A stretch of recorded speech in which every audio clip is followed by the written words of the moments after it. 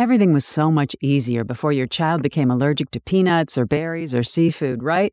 And it's even more complicated when they're in school.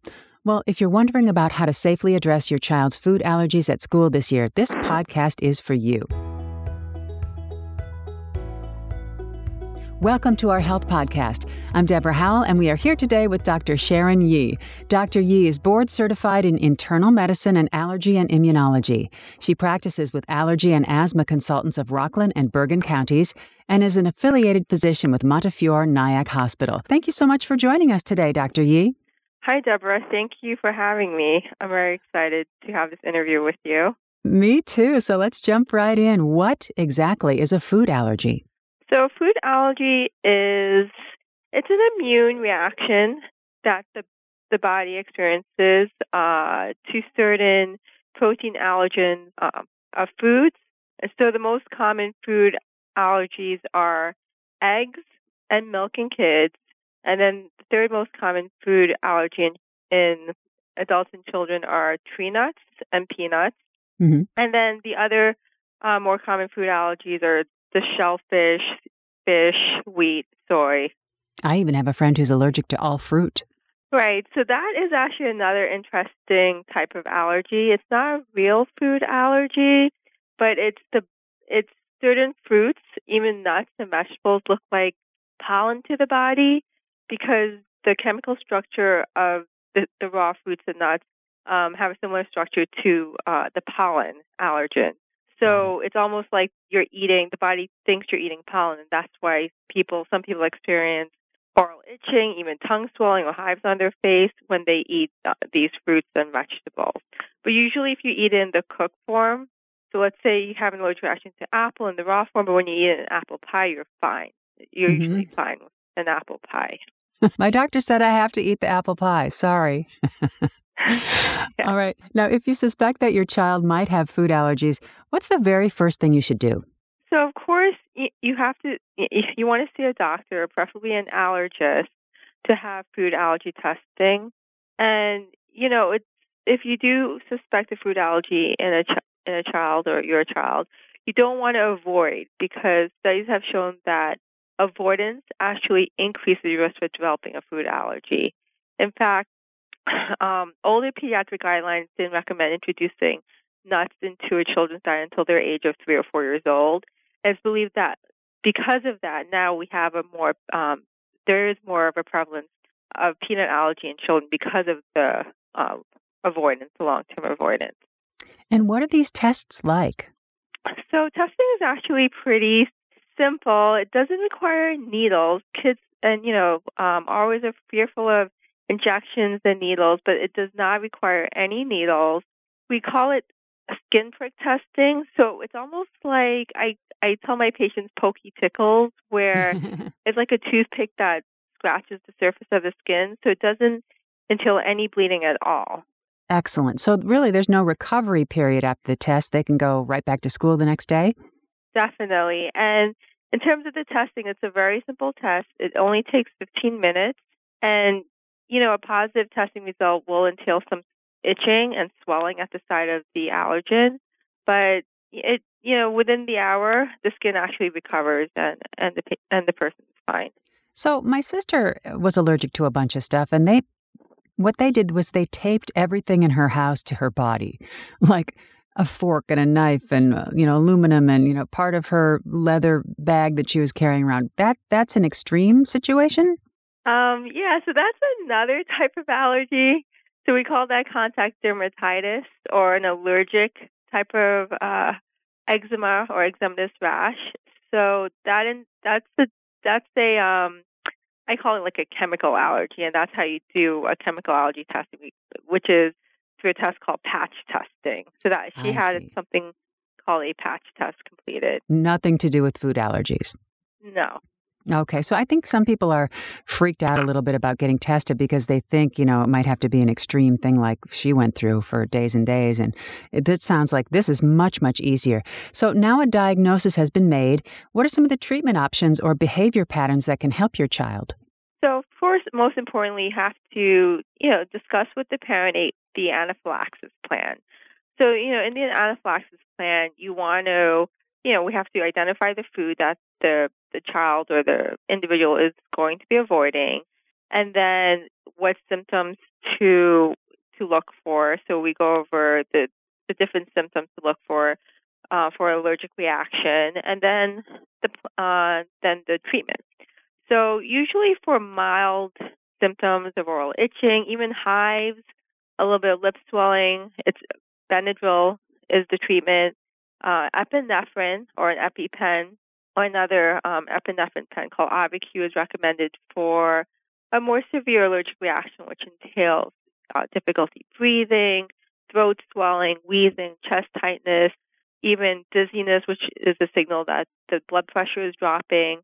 And these are all symptoms of like a serious allergic reaction we call anaphylaxis. Got it. Now, when they're in school, it's different because when you're at home, you know your whole routine. And if there's a problem, you can use the pen. And it's also tougher to avoid those foods your kid is allergic to when they're at school. What are some of the ways we can safely address food allergies at school? So communication is definitely key, especially with the school nurse, even the teacher. It's always good to have. A lot of the New York schools will provide students with a anaphylaxis worksheet that needs to be completed by the doctor. And so I think nowadays, since food allergies is more prevalent and people are more aware, there's more awareness that schools are willing to work with parents, and there are peanut or tree nut free tables at school or food allergy tables at school. You have to educate your child, what foods may contain their allergen. And children are pretty smart these days. They know what to avoid. So, it's just about teamwork and communication. Do kids sometimes get bullied because of their food allergies? So it's definitely an issue. Yes, children do get bullied at school. But, another thing to note that is some people have this misconception that touching a peanut will put the kid into anaphylaxis. Mm-hmm. But that's actually a misconception. Touching a food that you're allergic to really should not cause a severe allergic reaction. Ingesting the food is the only way that one should have a severe allergic reaction. So, let's say in school a kid's throwing peanuts at a kid. Yeah. That, of course that's not a good thing. But at the same time, parents shouldn't be like, or even teachers or the kids themselves should be worried or fearful that they had peanuts thrown at them and they're going to go into allergic reaction. So that's not true. Or if they touch a shrimp. Or if they touch a shrimp, right? Or they have peanut butter put on their face. Yeah. Oh, my goodness, the things kids think of. Well, as you say, Right. Education is the key both in the school classroom and in the lunchroom as well. Right. No, definitely. And so the kids know to stay away from the brownies with the nuts in them. And, that again, education is at home.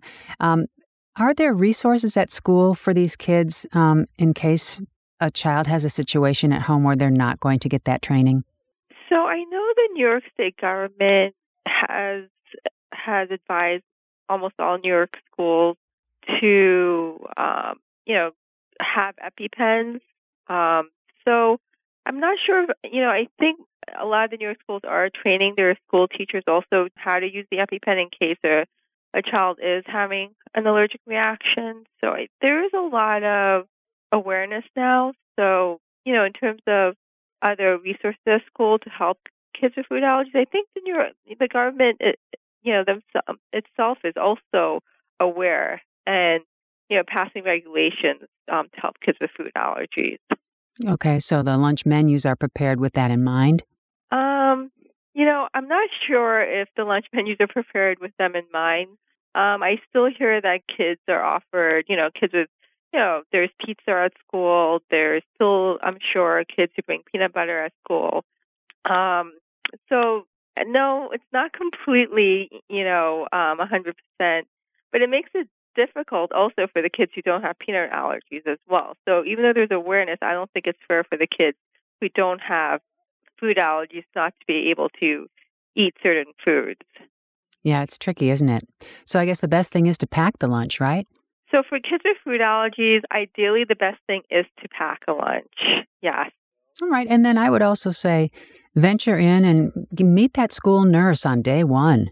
When September rolls around, introduce your child, make sure she or he is familiar with that nurse and feels comfortable going to that nurse if they have a problem. And, kick the school year off on a positive that way. Yeah, no, definitely. Like, I said before, communication is key. And, most schools are equipped with EpiPens themselves. I know some schools request extra EpiPens to be kept in school just for the individual kid. But a lot of schools they have stock EpiPens at the school, which actually makes it nicer, in terms of even cost. EpiPens are not cheap. So sometimes it's not practical to have an EpiPen for each child in the school. Mm-hmm. A stock EpiPen is ideal. Well, we want to thank you so much, Dr. Yee, for taking time out of your busy day to be on the podcast today. We really do appreciate it. Oh, thank you, Deborah. I hope people, are more aware now of how to manage food allergies. And, thank you. Well, we thank you. I'm Deborah Howell. Thanks so much for listening to this episode of our Health Talk podcast. Head on over to our website at montefiornyac.org to get connected with one of our providers, or go to www.rballergy.com/dr-sharon-yee.html. If you found this podcast helpful, please share on your social channels and be sure to check back in soon for the next podcast. Have yourself a terrific day.